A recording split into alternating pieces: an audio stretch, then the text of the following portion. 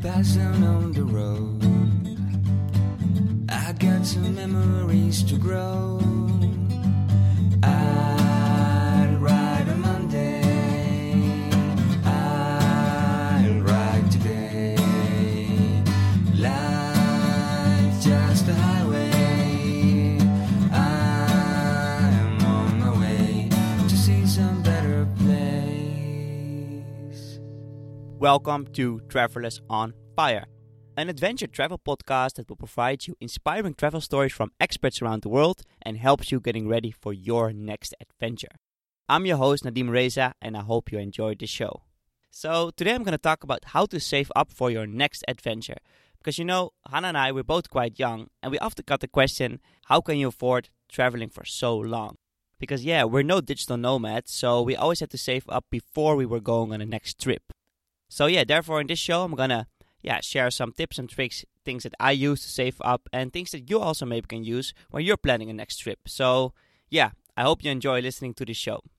However, before I continue, I really want to stress, guys, that traveling for a longer period doesn't have to be that expensive.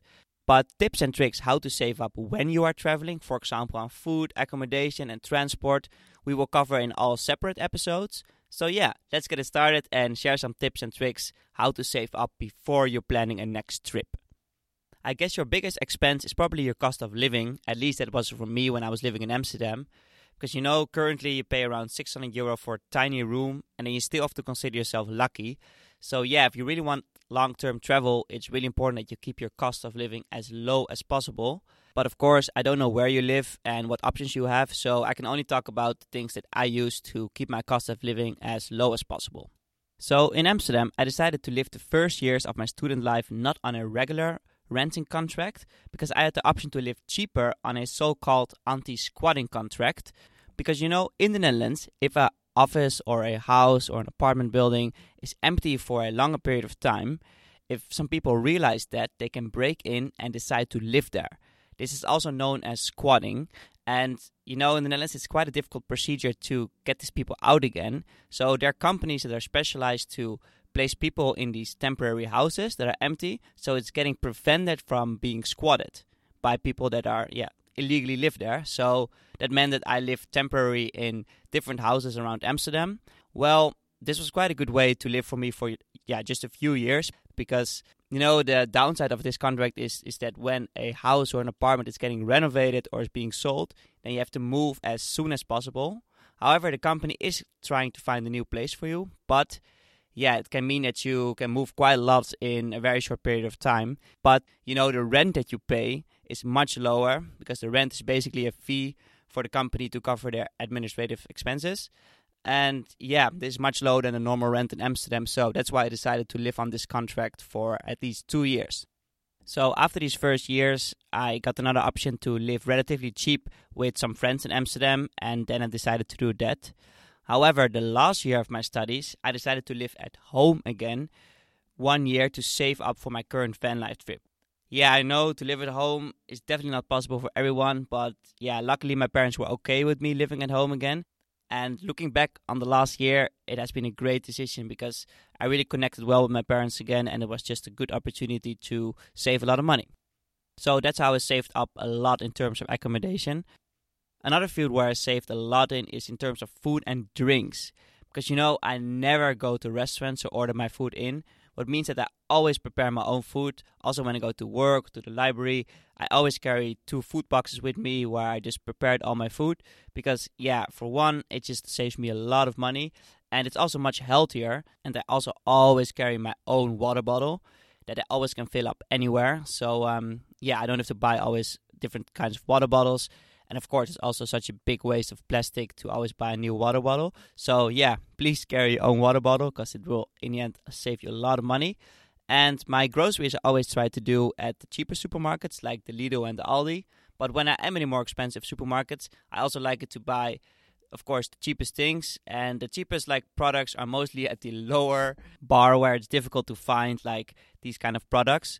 And yeah, also I really tried also the more expensive products, and very often the cheaper and the more expensive products, they come out of the same fabric. The only difference is the brand. And yeah, the brand's often much more expensive. So yeah, I always like it to buy the house brand.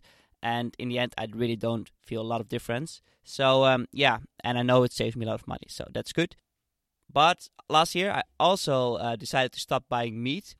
Because yeah, meat actually is quite expensive. And I now just eat a lot of more veggies and beans. And yeah, this also in the end saves quite a bit. And I know this all might sound a bit cheeky, but you know, over the years I really got used to this, and I know on a monthly basis I just can use this money all for traveling while still living a healthy lifestyle. So, oh yeah, another important thing is that I also like it to work in the library instead of coffee places. For one, it's mostly much quieter, and yeah, it's also a place where you just can sit for as long as you want without having to order something new. So I don't get bothered or asked by anyone. So I really like it to work in libraries. All right, another way how I save quite some money is to switch my mobile phone plan to prepaid. Because, you know, I realized that you can buy quite a good secondhand phone for a very good price. And then with a prepaid plan, you're never exceeding your, phone plan. And therefore, you always pay the same. And yeah, I also realized that actually these days you can find Wi-Fi everywhere. So you really don't need 30 GB to be always on your data. You can just use the Wi-Fi. So to give you an idea, in the Netherlands I have a low budget provider, which is really fine. And I have 5 GB for €10.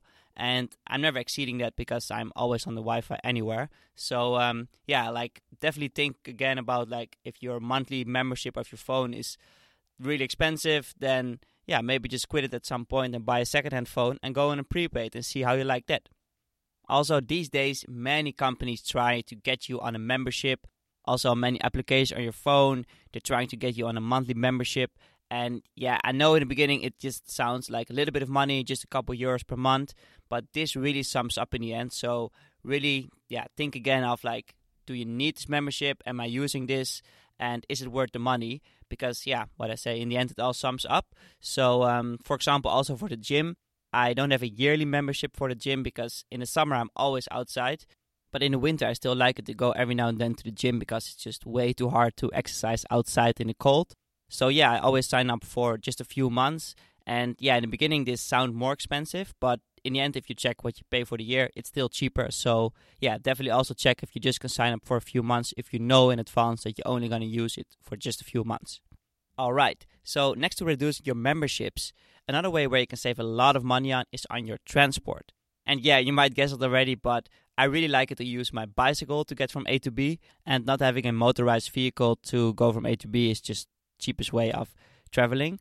However, when I was living with my parents, I lived quite far away from the city center. So, to visit my friends, I often took my motorbike to see them.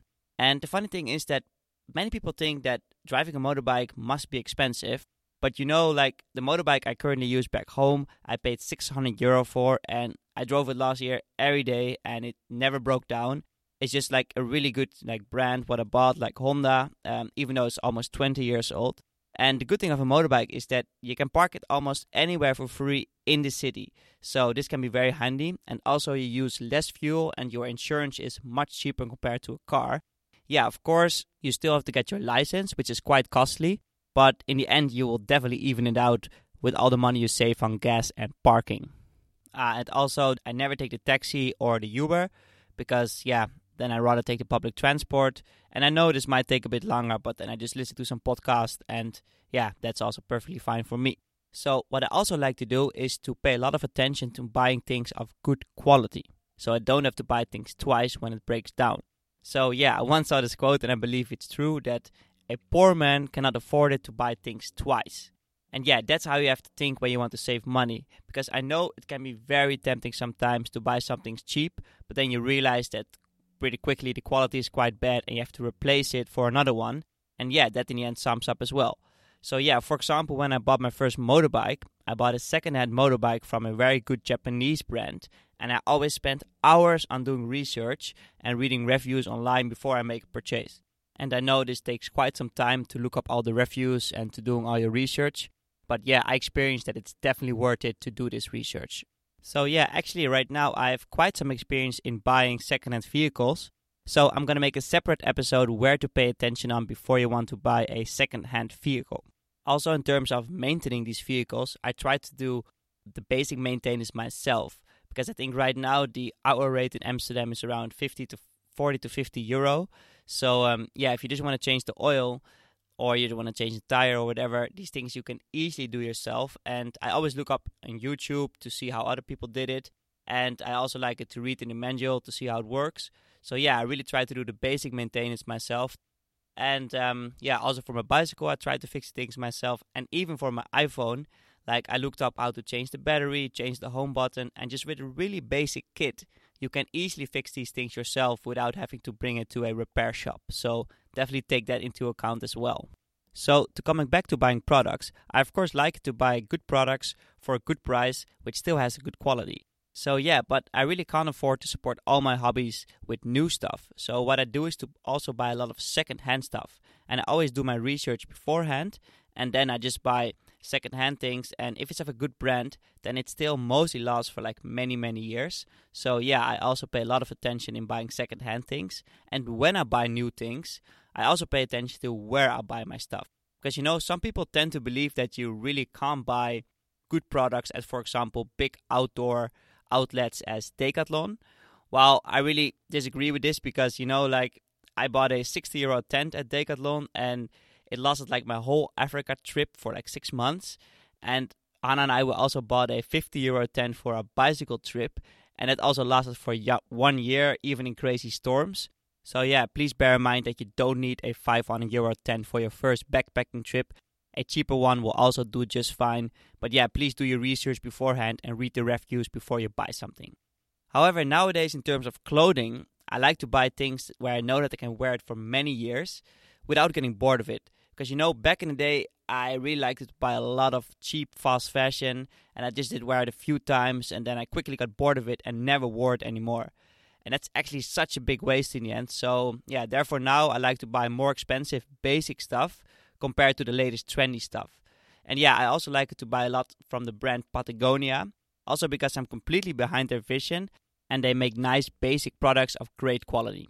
Alright, already coming to my last tip, and actually a very important one, because I'm always very surprised when I'm home again how many things and stuff I have that I just don't use or don't need. So please sell your old stuff because you really don't need so much stuff. And I also, when I'm coming back from a big trip, I always like it to just give a lot away, and like some things I also like it to sell because you can make a little bit of money with it, and with your old things you can make others very happy with. So definitely bear that in mind because that money of course you can use for your next trip. Alright, that was it already. So I hope that you maybe now got some ideas and inspiration which you can use for planning your next adventure. Of course, another great part of long-term travel is how you spend your money while you are on the road. And that we will cover in another episode. And we hope you enjoyed listening to this show and hope to find you back next week on another episode of Travelers on Fire. I'll ride on Monday, I'll ride today. Life's just a highway.